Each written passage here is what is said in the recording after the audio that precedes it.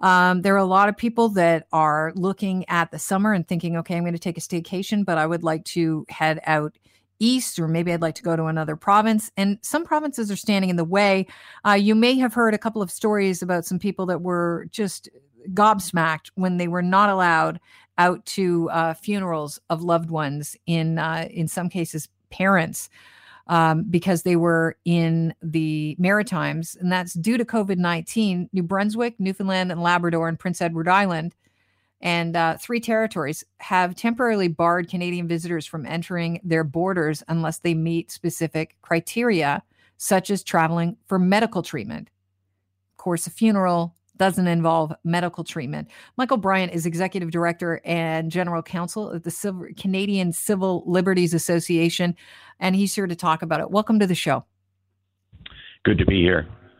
So there have been people that are starting to launch lawsuits against some of the provinces for not letting them in to pay their respects to family members. Is this a legal challenge that could stand up in court, and why? We brought just such a legal challenge in Newfoundland, and that's going to be our test case. The hearing, unfortunately, won't be until August, but that's the soonest that we can make it happen. The argument is quite simply that the province doesn't have the jurisdiction to, under any circumstances, repel people from or keep people out of their province. That's not under our Constitution something within the provincial jurisdiction. But then the other argument we're making is that even if under COVID you could make the argument that it's necessary, they've not met the circumstances of necessity and proportionality, because the population density of Newfoundland and the state of COVID infection in Newfoundland is not such that it would justify not letting people into Newfoundland. It is really an arbitrary decision that they've made. Now, in Newfoundland, they didn't make it at the beginning of the COVID infection. They made it just a few weeks ago, after the curve had been flattened in Newfoundland. So it makes even less sense in the maritime provinces, all of which have this mobility rights infringement in place, except for Nova Scotia.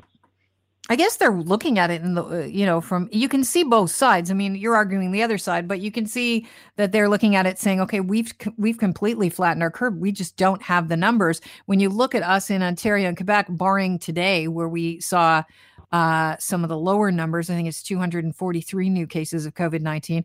We still have to get the pandemic under control and flatten that curve. So when you say it's arbitrary maybe, but if you were living out there, maybe slightly understandable. Yeah, I say it's arbitrary because they pick residents. Okay, there's nothing about my residents that would suggest that I'm going to create a greater risk of infection by coming into the province. Now, maybe you could argue, and I'm not saying that this would pass muster or be proportionate, but maybe you could say, look, we can't have people coming in from Toronto and Montreal because the infection is too high. But what they've done is just said anybody who's not from Newfoundland can't come into Newfoundland. And I say it's arbitrary because it's overbroad. There's nothing about living in New Brunswick that would make me more at risk than somebody who's living in Newfoundland. Now, if they're doing it for reasons of population density, then they need to be counting people coming in and coming out, almost like, they do in some grocery stores and pharmacies where they're, at a certain point, they're not going to let anybody new in until somebody comes out. But that's not what they're doing. They're basing it on residents. And when you base it on residents, you're violating Section 6 of the Constitution. That's why we came together as a country in 1867. And that's why Newfoundland joined Confederation in the first place, was the idea is that we could do more together than we could apart. So this violates that. Has the pandemic tested a lot of the power that provinces think they have under emergency orders? Well, I think it's more that the public has become more aware of how much constitutional power the provinces have. I mean, in 1867, healthcare and education were not these massive provincial services, social services. Welfare didn't exist, obviously, in 1867.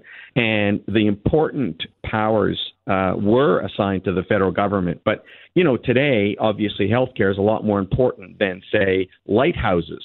But lighthouses were really important in 1867, and so they were federal. Now, for a long time, we've had a situation where the provinces have had the powers most relevant to people's day-to-day lives. And, the municipalities also have powers that are very relevant to people's day-to-day lives. And it's not the federal government, in fact, other than their economic power, which is great because they, collect income tax. Other than that, the major functions and services being provided are by provinces, and people are now aware, I think, that now more than ever. Do you feel like all these disagreements are going to result in a more productive understanding of these powers? Yes, I think this one will. I think that this challenge is important because, and maybe it's been happening and we haven't known about it, but what have the various provinces and territories been doing, if at all, to assist other parts of Canada? I mean, that would be how a federalist system would work well.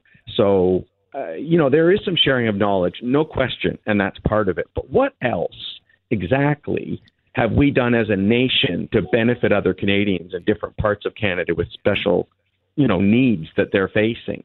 And but the flip side has been, I haven't heard much about that, the give, but I'm hearing a lot about the take, and that's what these provincial boundaries do.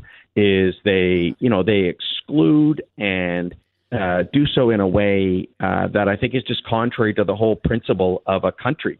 They're behaving as if they're a nation. They're kind of declaring their sovereignty over this part of Canada. And what we're saying is, no, you don't have sovereignty to declare. You're not a country. You're a province within a country, and you can't keep out Canadians. And you could see how a place that is an island, Newfoundland or PEI, could lean that way because they literally are separated from the rest of Canada in a geographical sense. They're not connected to anyone. But it is interesting. I want to ask you before I let you go, Michael, last time we spoke, you were going to challenge the tickets that bylaw officers were handing out to Torontonians and people in the GTA. You were thinking of launching, you were looking for an amnesty for the tickets. Where are you at right now? Because I know there's a lot of people that are holding on to their tickets thinking, I don't know if I should be paying this or not. Where is that fight at? Right now, we're in the same place, but with a lot more information. The government, certainly the Ontario government and all other governments, have not yet lifted the pause that they put on all the deadlines applying to the Provincial Offences Act. In other words, normally you've got 15 or 20 or 25 days to make a decision as to whether or not you're going to fight the ticket. But right now in Ontario, the Ministry of the Attorney General has said, no, that doesn't kick in yet. We'll let you know when it kicks in. So we're gathering more information. It's still premature to launch the action or seek the amnesty because these things are still being given out and the deadlines have not been closed yet. But what we are doing is issuing a report this month, bringing together all the evidence that we've assembled and making recommendations to the province and making recommendations to individuals as to what they should do with their tickets. All right. So we're going to hopefully check in with you for more information stay on tuned. that. Yeah. All right. Stay tuned, Perfect. and I promise you'll be the first to know when we do something. Amazing. Thank you so much, Michael. Always a pleasure talking to you. Thank you.